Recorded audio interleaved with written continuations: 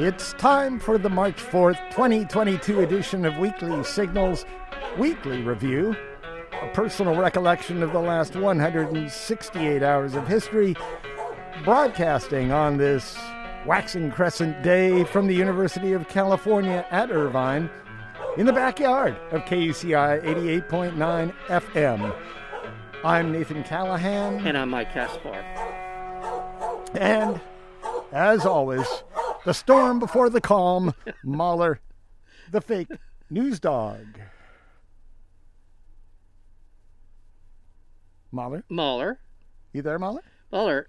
He ran away. He doesn't have that much to do. Come on. Thank you. Thank you.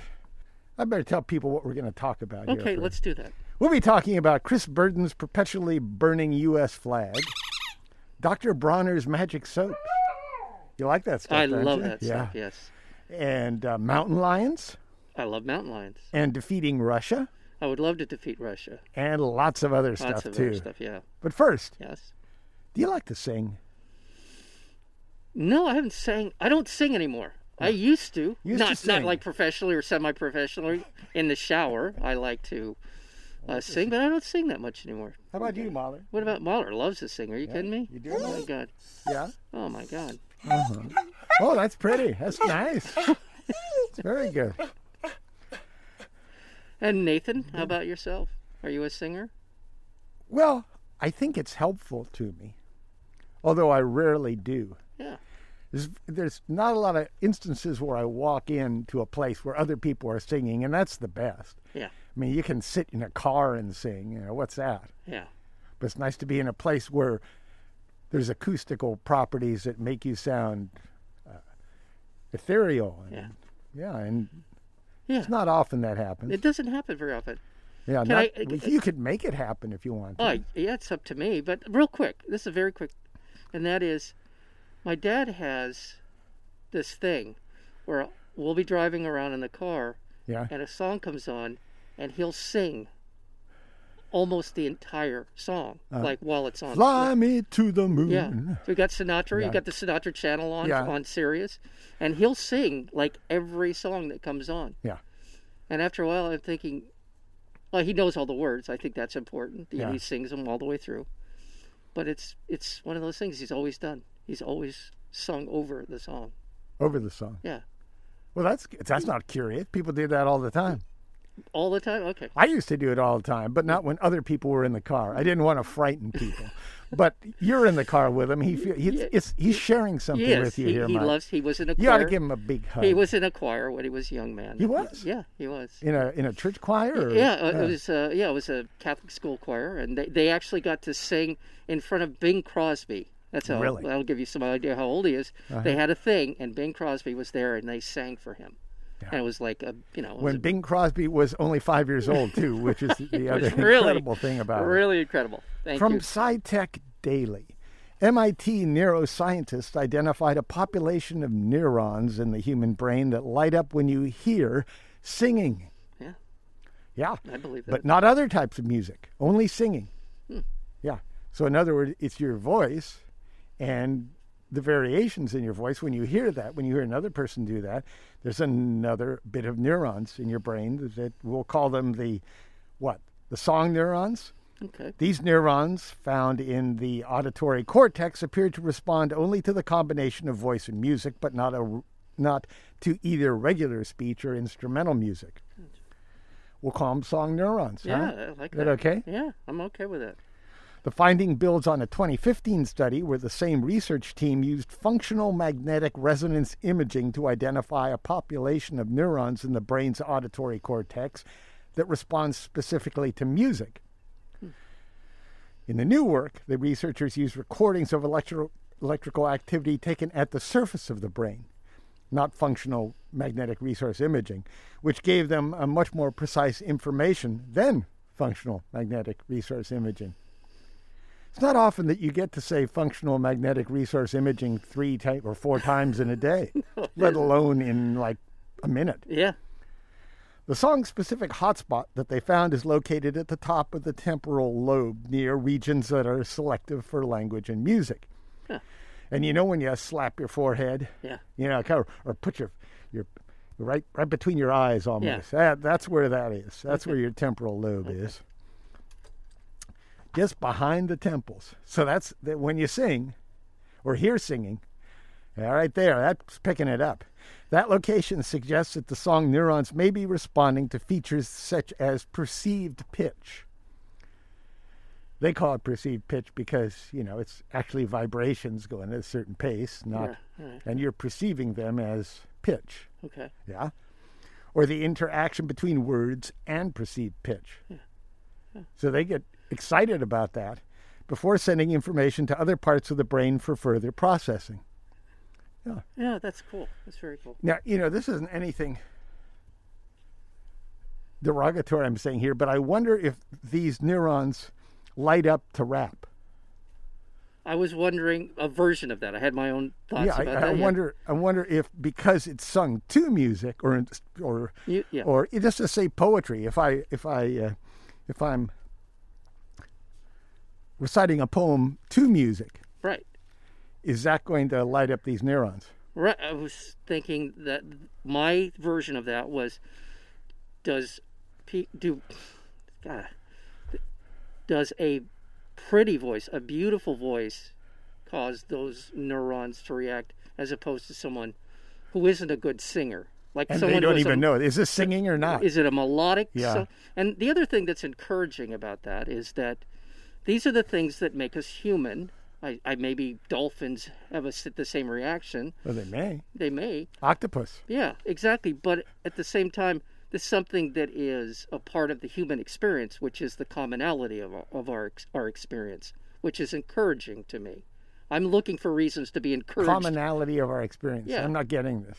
In other words, I would assume this research would verify that all humans have this basically the same reaction.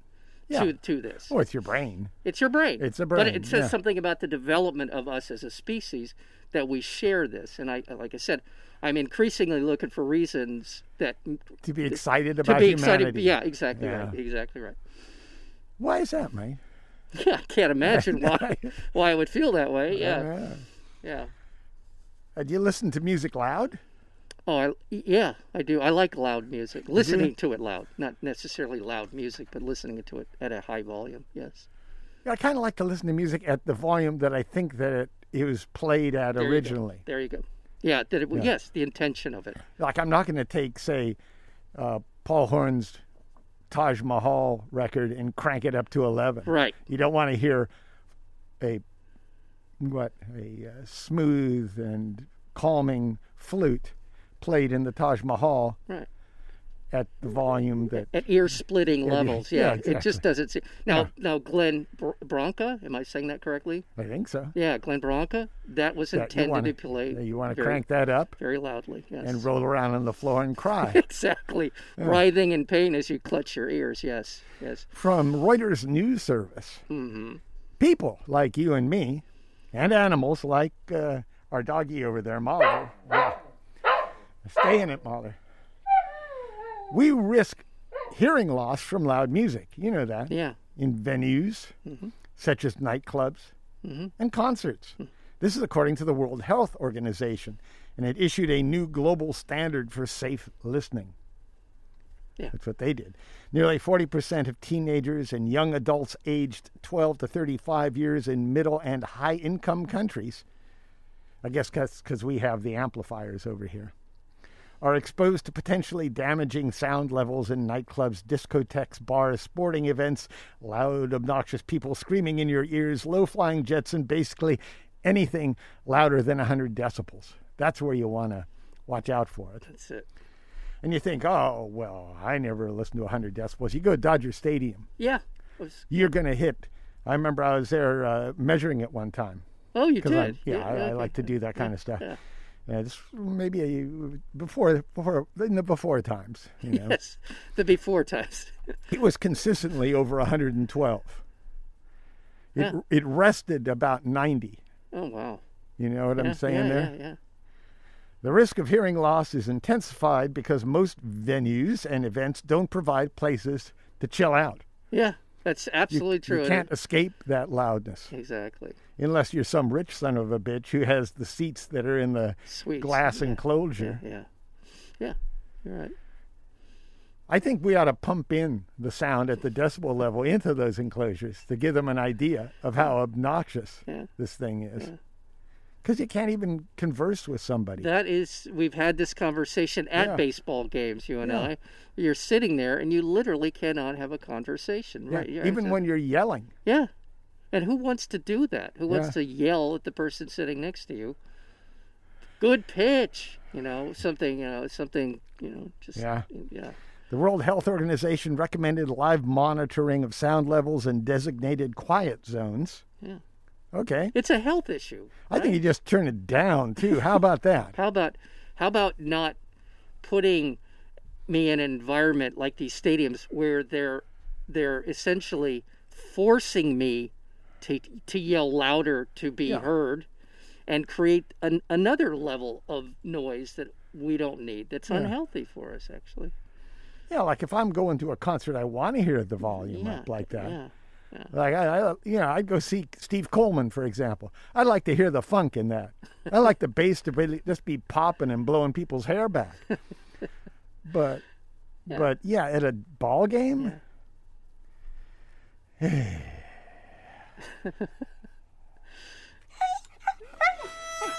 If this news makes you want to turn it down, may I recommend a donation to KUCI because we sound good at any volume. Just go to kuci.org. Your generous donation is how we stay on air. Commercial free, free-form, free speech radio, KUCI 88.9 FM. From the journal Trends in Plant Science. You read that one all the time. Please. Please. I never miss And you want to keep up on those trends, too, mate. If you don't want to be like, out of the loop on that. Did you hear did you read the thing about the philodendron? That was. What is hip in plant science? Yeah, what is hip? Insects poop, Mike. Insects poop. That's a complete sentence. It's a complete Just like March 4th is a complete sentence. Insects poop. Just like we do. Yeah. Or everybody. I have the book. Everybody poops. Yeah, I have that book. Right? Yeah, you poop. Yeah, everybody. Yeah. I know he does. Yeah. But their poop, insects poop, has a cooler name: frass. Frass. Yeah, frass. And unlike us, insects molt as they grow up, producing a series of crinkly silhouettes like a cast. You know what I mean? Yeah. You've seen those laying around sometimes. Yeah.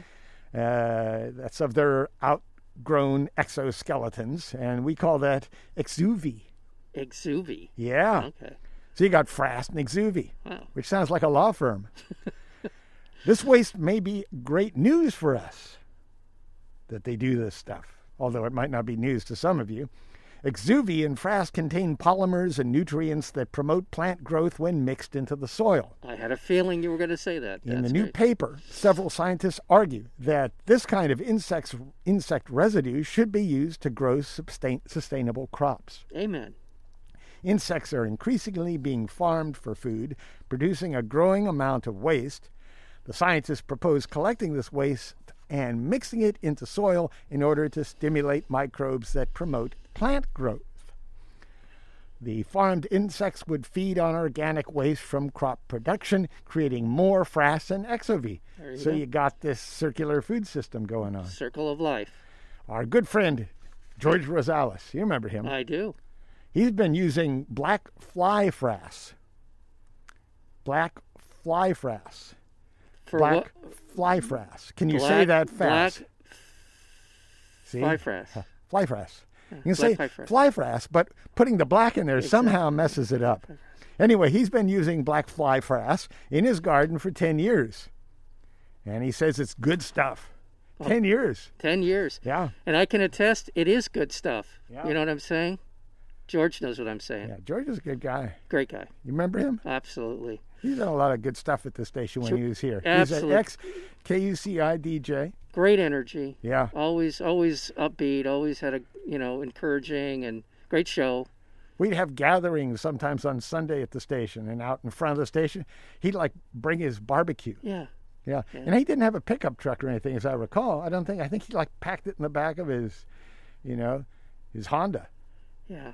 And he'd have all the utensils. He did this, not professionally, but as a matter of course. He would barbecue. George liked to have a good time. Yeah. He liked other people around him to have a good time. He was always that way. By the way, George had a hat. He had a hat. Yeah. He did have a hat. Yeah, I don't know what happened to it.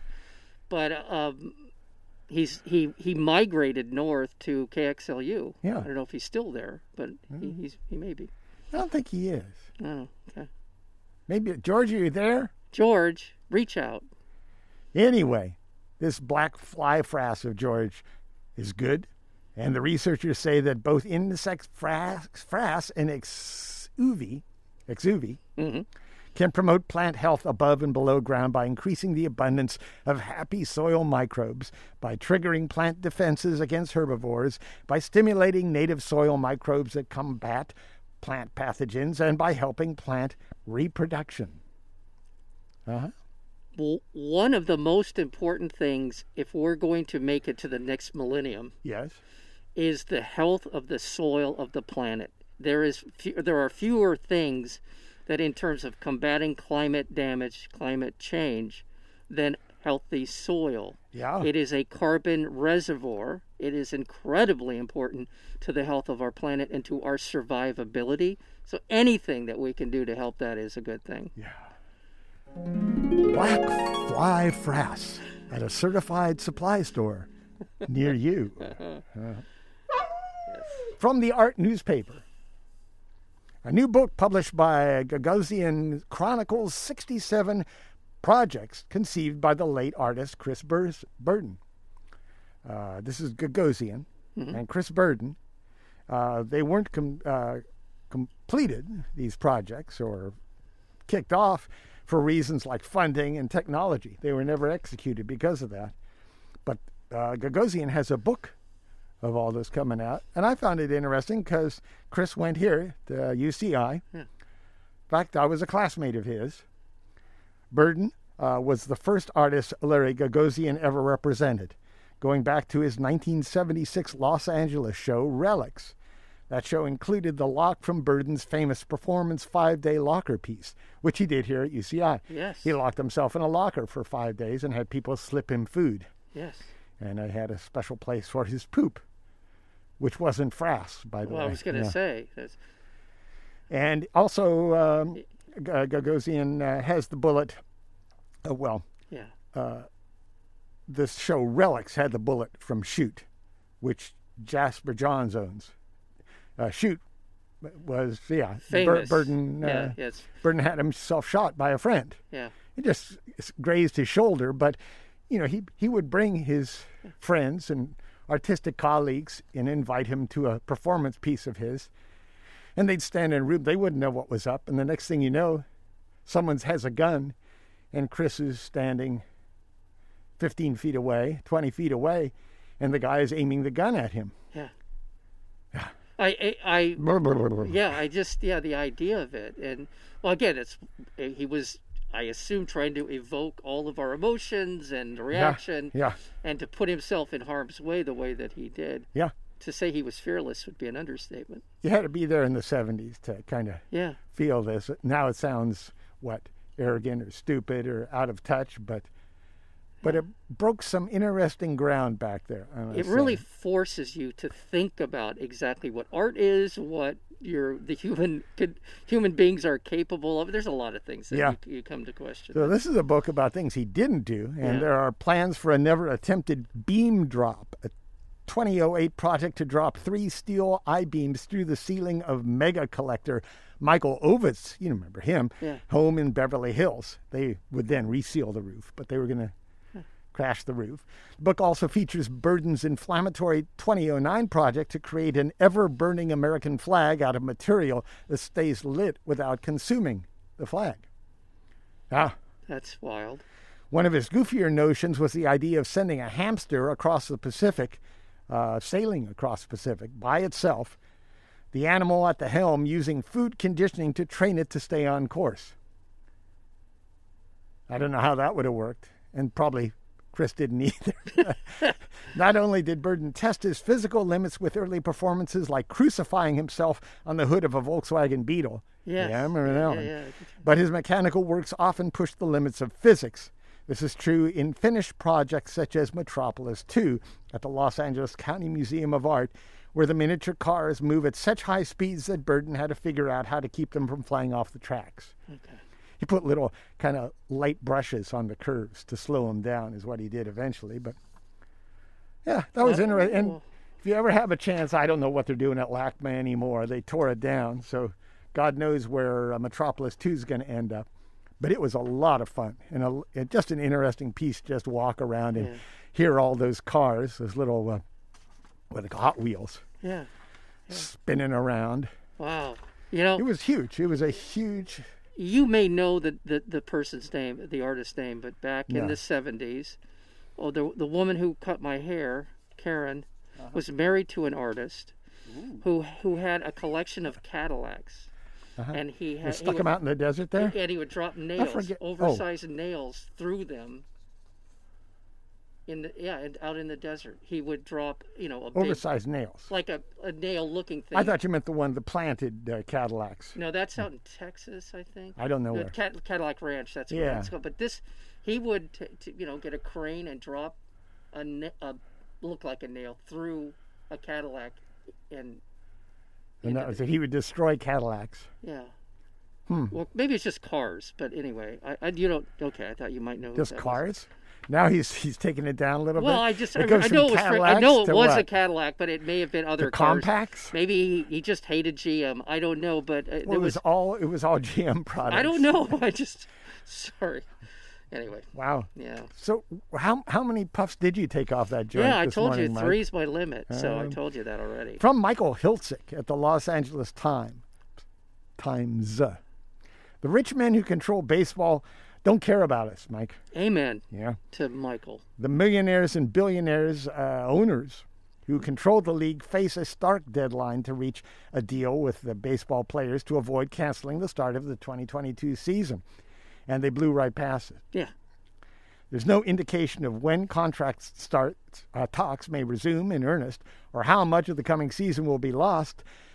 But it should not be forgotten that owners kicked it off by imposing a lockdown on December 2nd. Yes. When the previous player contract expired. Commissioner Rob Manfred called the step a defensive lockout. What the hell is that? But it's more accurate to view it as an owner's strike. The owners waited 43 days to make an opening offer after that. That's right. I mean, they knew this was coming. That's right. They knew that, the players weren't going to agree to this. But even after they shut them out, they waited until the middle of January, from December to the middle of January, because they probably wanted to vacation until they offered the players something different. So the lockout was entirely unnecessary. Spring training and the season could have happened under the existing contract. Right. When talks broke off this week, the owners were proposing to raise the minimum salary for players to $675,000 this year from the current $570, with increases of $10,000 a year. Now you think, these greedy players, it's their fault. But in a way it is, but it isn't, because last year, for example, the Atlanta Braves brought in $526 million in revenue. Right. And they weren't one of the hottest, biggest teams as far as bringing in revenue. Right. They spent $148 million on player salaries. That's 28%. Now, for example, to contrast and compare, for a similar job, the NBA and NFL spend about 50% of revenue on players' salaries. Right. So they're paying baseball players half the amount that NBA and NFL players make, and they're only asking for about a 10% increase. The players are. Right. Yeah, and also that the players were willing to give in to some of the owners' demands on this other contract, including expansion of the playoffs, meaning more games, more people, more teams in the playoffs. Yeah. Yeah, and advertising on uniforms, and all of that would have covered the players' increase in pay. That's right. All the uniforms now have 2 logos near the top of the jerseys in the NBA now. I don't know how far into this you're going to go, but go ahead. This is the Sterling rule. The NBA essentially made it so that the owners, in their agreement, in their collective bargaining agreement, made it so that they have to pay a certain percentage of their revenue into the payroll. Yeah, we're talking about the NBA. The NBA. This was the agreement. And this was because Donald Sterling was essentially tanking the owner of the Los Angeles Clippers. One of the reasons why I loathe that organization as much as I do is because he doesn't own them I know anymore. He doesn't own them. It's been over a decade since he's owned them. All right, so let go of your hate, Mike. They have good players, much better than the Lakers. They tromped the Lakers last night. They are LA's team. All right. Get used to it. All right, so another reason why I hate them is they're LA's team. But anyway, it's because... Oh, you like Magic Johnson. No, I like... And James Worthy. I like Kareem. I like Kareem. Come on, Kareem. Anyway, Worthy. Because what Sterling was doing, and other owners, was tank every year. Yeah. They had crappy draft picks. They got rid of good players so that they didn't have to pay them, and he could pocket more of the money. Now, this is the same kind of thing. I think it's the Pittsburgh Pirates. And why are we talking about NBA? Well, I'm just going to get to the baseball. This last year, the Pirates and the Orioles, entire payroll was under $35 million. Yeah. All of the revenue that you just mentioned, all that kind of revenue, $550 million. Remember, for what it's worth, in case people don't know, you have about 25, 23, it varies how many members you have in your team. So divide that up 23 ways. Don't divide it up like a basketball team either. Right. Go ahead. Right, yeah, that's right. So this is what the players in all the leagues have been trying to do, was to get the ownership to pay a certain base level percentage of revenue into salaries. Yeah. That's it. Yeah. That's really the gist of it. But owners have been allowed to get away with tanking every year in order to profit from it. Yeah. They put a crappy product out on the market. They don't care. Well, it's a capital gains game with them. They want to be able to sell the team for $5 billion. Right. Well, that's the other thing. The valuation of the Lakers is like $5 billion, right? Exactly. Yeah. And not to mention the fact that we help finance the operation of these teams. That's right. We subsidize them. Yeah. Even purportedly privately financed sports stadiums generally require infrastructure improvements like highway widening or mass transit upgrades paid for by you and me, Mike. That's right. And the rest of you folks out there. Right. The lockout and game cancellations resulting from the current labor standoff are just another indicator of how much the owners care about the players and their fans. That's right. In other words, nothing. Right. By the way, the owner of the LA Rams, Greinke or Cranky or Blanky, he's a billionaire. He married a billionaire. Yeah. SoFi, there was a lot of public money went into the development of SoFi Stadium. They just won the Super Bowl and all that, but I hate professional sports. You're listening to KUCI 88.9 FM, Irvine, California. Visit us on the web at kuci.org, on Facebook at facebook.com/KUCI 88.9, on our Tumblr blog at kuciradio.tumblr.com, and on Twitter and Instagram at KUCI FM. Yeah, mother. Mm-hmm. Want to get it? Want to get it? Huh? Get it? Get it? Get it, boy? Come on, get it! Get it! Get it! Let's get rid of him for a while. Oh. From Tech Live, one way to combat Russia is to move faster on clean energy. Yes. Yeah. Yes. Another reason. When a geopolitical crisis sent gasoline prices skyrocketing 4 decades ago, President Carter called on Americans to achieve energy independence from Middle Eastern oil exporters. He installed solar panels on the White House, donned a cardigan sweater to stay warm, and took steps to boost domestic oil production. But Ronald Reagan reversed all that. First act was to take those solar panels off the roof. The world's dependence on oil has as much to do with Cowboy Reagan and the oil barons he rode into office than anything else. How can we even praise that guy anymore? You could draw a direct line from what he did to where we are today with Russia. I call Ronald Reagan's administration the Rosetta Stone of all the stuff that's effed up right now. Yeah. And by the way, in addition to that, we have to trash Jimmy Carter all the time, right? You hear. I don't trash him. No, we don't, but I'm saying it's sort of de rigueur to say that Jimmy Carter was a crappy president. No, no, that's because they got on him for one mistake he made. Right. With the hostages.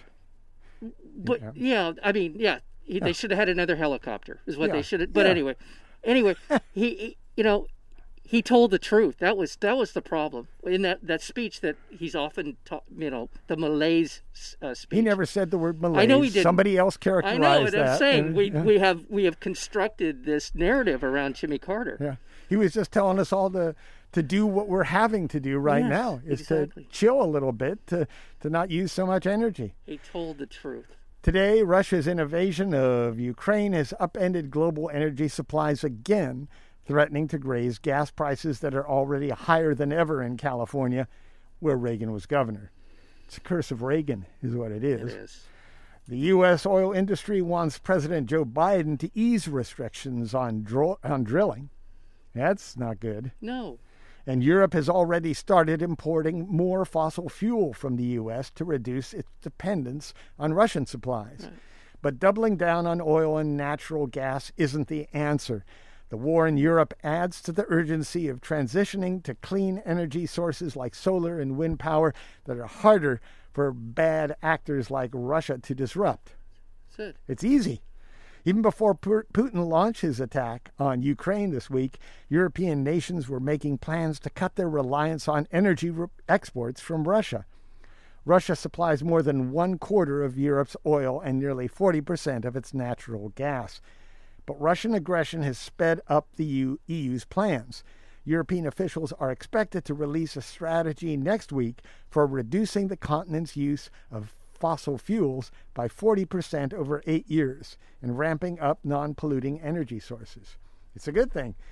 It's a plan designed to slow the climate crisis, but there's no guarantee Europe will follow through on its latest climate commitments. Even if the geopolitical crisis underscores the benefits of shifting to renewable energy, it could also distract global leaders from the longer-term climate crisis. Right. I think that's what's happening now. Right. In the meantime, one of Europe's strategies for dealing with lowering Russian gas supplies and rising prices during the last few months has been importing more liquefied natural gas from the United States. That's been the plan. Yes. And it's an option made possible by fracking, which opened up shale plays in regions like Texas and made America the world's largest oil and natural gas producer. The American Petroleum Institute has urged Biden to respond to the Ukraine crisis by allowing more oil and gas drilling on federal lands and approving new facilities to export liquefied natural gas so we can get deeper into the climate crisis. Thanks, American Petroleum Institute. It won't get going quickly enough, this whole plan, to make any significant difference with Ukraine. Right. Getting more gas going, natural gas. Right. The global energy system will be more secure and more reliable the less it relies on oil and gas. Oil staying above or near $100 a barrel isn't a bad thing. If this lasts for a while, it might make renewable investment look better and Russia look weaker. Right. Right. What are you doing there? Well, I'm just looking, in addition to what you just described, the IPCC, which is the what is it called? The Interplanetary Intergovernmental Panel on Climate Change issued another report this week in which they said that we, as they put it in their report, humanity is hurtling towards a catastrophic series of events that will degrade the planet to the point where it will be nearly uninhabitable. Basically what they said. We're not slowing down. Well, by a civilization. Yeah, civilization. Yeah. And it just came out this week, another report that said we are in some serious, serious trouble. From the New York Times. Meanwhile, deep below the ground in Ukraine lies vast, untapped mineral wealth that could hold the keys to a lucrative, clean energy future for the Eastern European nation, Ukraine. Yeah. Ukrainian researchers have speculated that the country's eastern region holds close to 500,000 tons of lithium oxide, a source of lithium, which is critical to the production of the batteries that power electric cars. Right. The preliminary assessment, if it holds, would make Ukraine's lithium reserve one of the largest in the world. But the Russian invasion has come just as Ukraine, under President Zelensky, was trying to position itself as a major player in the clean energy transition, an evolution for a country that long built its economy on coal, iron, titanium, and other legacy industries. Late last year, Ukraine started to auction off exploration permits to develop its lithium reserves, as well as copper, cobalt, and nickel. All are natural resources that play critical roles in the clean energy technology essential to the shift away from fossil fuels. In November, European Lithium, an Australian firm, said it was in the process of securing rights to two promising lithium deposits in the Donetsk region in eastern Ukraine and Kirovograd in the center of the country. The company said at the time it aimed to become Europe's largest lithium supplier. That same month, a Chinese company applied for rights to lithium deposits in the Donetsk and Kirovograd. So we got China in there. We got Australia in there. While lithium isn't a particularly rare resource, it's currently virtually irreplaceable in batteries, and demand is expected to skyrocket as electric vehicles take off. So there was a report that Putin met with Xi during the Olympics, in which he asked, the Chinese asked him not to, he apparently disclosed his plan to invade Ukraine. And the Chinese said, can you wait until after the Olympics to do that? Well, we don't know exactly what was said. Right. There is something out there that, what's this? I don't know what it has to do with lithium oxide. Well, what I'm getting to is, if knowing full well the capability. The Chinese, I think they just wanted their promotional thing going on. Yeah. And you have to remember, when the Olympics were there were already 100,000 troops surrounding the country, Ukraine. Yeah. No, when the Olympics were going on, they're looking at Russia. Right. They're seeing that Russia is surrounding Ukraine. So I can imagine Xi saying to Putin, don't do anything until please don't do it. You know, we're trying to boost our image here in the world. We're having the Olympics, and the last thing we need is for you to go off half-cocked and invade a country. Right, but that turns into some shadowy deal, which might not have happened. Right, it may or may not have happened. Nonetheless, everyone's known about the lithium reserves in Eastern Europe, Eastern Ukraine for a while. Yeah. My point is that the Russians coming in there to take over that part of Ukraine now gives them essentially the capability of selling it to the Chinese, giving them a resource. Also, they have control over something that will delay the demise of fossil fuels in the world. So it's a two-pronged. They will now have control over the reserve of lithium, and they can keep their foot on the neck of the transition to non-fossil fuel. Yep. Good point. Lithium prices have risen by as much as 600% over the past year. Just reading. And the Russian economy is almost exclusively based, the important part of it is based on fossil fuel. And earlier this week, 17 military experts wrote a letter to Lloyd Austin, the U.S. Secretary of Defense, underscoring the need for the United States to shore up its access to minerals. It may not be the motivation for the invasion, but there's a reason why Ukraine is so important to Russia. This is their letter to Lloyd Austin. And it's mineral, and that's its mineral base. In other words, Ukraine is. This invasion puts those minerals into play. Yep.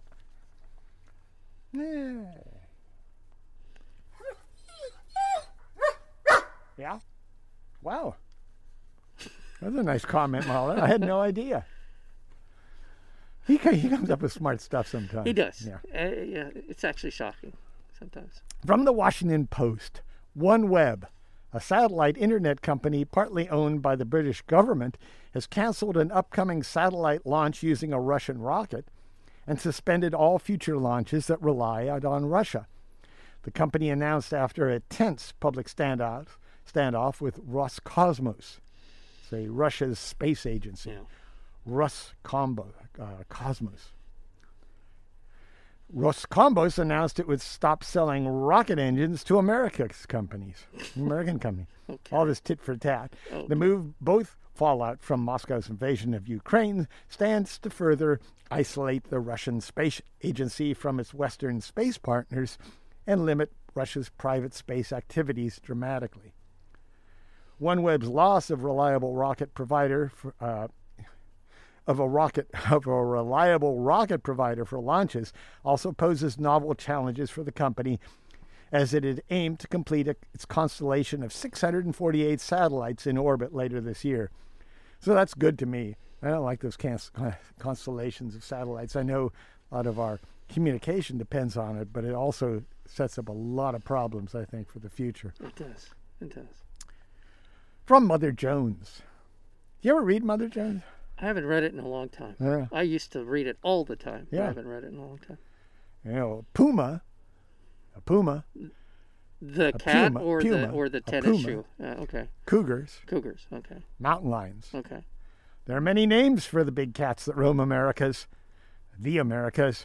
and they rarely attack humans. Yes. Puma, cougar, mountain lions, but there's only one name that springs to mind for Montana Governor Greg Gianforte. Oh, God. Jackhole. God. You remember him, right? Gianforte? Yeah, the name's vaguely. He's a former Republican congressman who pleaded guilty to misdemeanor assault for body slamming a Guardian reporter in 2017. That's right. And then President Trump called Gianforte my kind of guy. Yeah. Jesus, man. I know. Recently, Gianforte has been getting his yayas out through a different sort of violence, trophy hunting. Ugh. In December, this is a good story, or a disgusting story, depending on how you want to look at it. It's a good, disgusting story. In December 2021, when a Yellowstone mountain lion made the mistake of venturing off national parklands, a group of Gianforte's friends used hunting dogs to chase the cat up the tree. You know, they were out trying to get the cat. A 5-year-old mountain lion, one of about 34 to 42 that live in the Yellowstone year-round, had been monitored by park staff with a GPS collar. The mountain lion hunt was legal, where the mountain lion was at the time, because he went out of the park, but the killing was a cowardly act by a cowardly governor. Gianforte's friends gave Gianforte a call when they had the cat up the tree. The cat was kept in the tree by the hunting dogs for a couple of hours, while Gianforte hopped in his SUV and traveled to the site. He then took aim at the treed cat and fired, killing it. In neighboring Wyoming, detaining a mountain lion in a tree until another hunter arrives is illegal. In Montana, it's legal, apparently, to be a cowardly governor. What's with these people anyway? Who does that kind of stuff? Can you imagine? No. I mean, if you were a kid, no, they'd send you to some sort of therapy to get that bad behavior out of your system. What, you chase a cat up a tree and then you kill it. But you call your friend over so he has the opportunity to do it. And it's not as if I would venture to say all of the people that were standing at the bottom of that tree didn't understand that these are endangered animals. Well, they're beautiful animals. I don't know if they're on the endangered list quite yet, but there was only 34 in Yellowstone. You're right. That's a big place. They're cowards. Yeah, they're just cowards. They're cowards. They like to be physically rough, but they're cowards. They can't face themselves. How about dropping the gun? Why don't we drop the gun, let the cat come down the tree, and you guys go mano a mano and see what happens. See who's the manly there. It's. Well, I tell you what, give the cat a gun. Yeah, there you go. Give the cat. I think that was one of Chris Burden's projects. Give the cat a gun. It does sound like a Far Side cartoon to me. Yeah. You know, you've been using Dr. Bronner's soaps for a while. I have, right? and I love Dr. Bronner's soap. In fact, for as long as I've known you, not to get personal, but you've been talking about the benefits. Well, you and I interviewed the director of the documentary about Dr. Bronner back in the day, and if anyone is interested, there's a bottle. You can get the bottle liquid version of Dr. Bronner. Are you going to talk about that? But on the bottle is an amazing array of philosophical and interesting writings. When we teach the moral ABC, all mankind is united, brave, strong, just, free. For the future will be better when we are better. Times will change when we change. Conditions will improve when we improve, if you and I cooperate by full truth to accomplish them. Yes. And on and on. And on and on. And on and on. Right, and exactly. On and on. But put together by a man whose family was almost eradicated by the Nazis. He came to America. He opened his own business. He gives the He gave the soap away. The yeah. soap was not his business. Yeah. He just liked to philosophize. And so he would speak in front of people and hand out soap. And people said, this soap's pretty darn good. Emil was his name. You can wash your clothes with it. You can shampoo your hair with it. You can clean your body with it. It is amazing. Dr. Bronner's Magic Soaps. Generational soap makers, yes. right? Not just him, but his generations of family. And finally, from Rolling Stone. Since 2015, Dr. Bronner's Magic Soaps has donated more than $23 million to drug advocacy and research organizations. I knew there was a reason. They include scientists researching the healing properties of ecstasy, or MDMA, activist groups that help decriminalize psilocybin magic mushrooms in Oregon and Washington, D.C., and a small nonprofit working to preserve habitat for peyote. Yeah. Emil Bronner, as we said, the company's founder, who died in 1997, didn't do drugs. No. But his grandsons are sure he would have approved of their decision to make psychedelics a central component of the family soap business.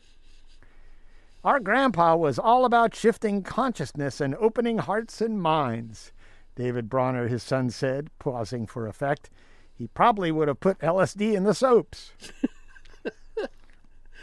Oh, my God. Dr. Bronner.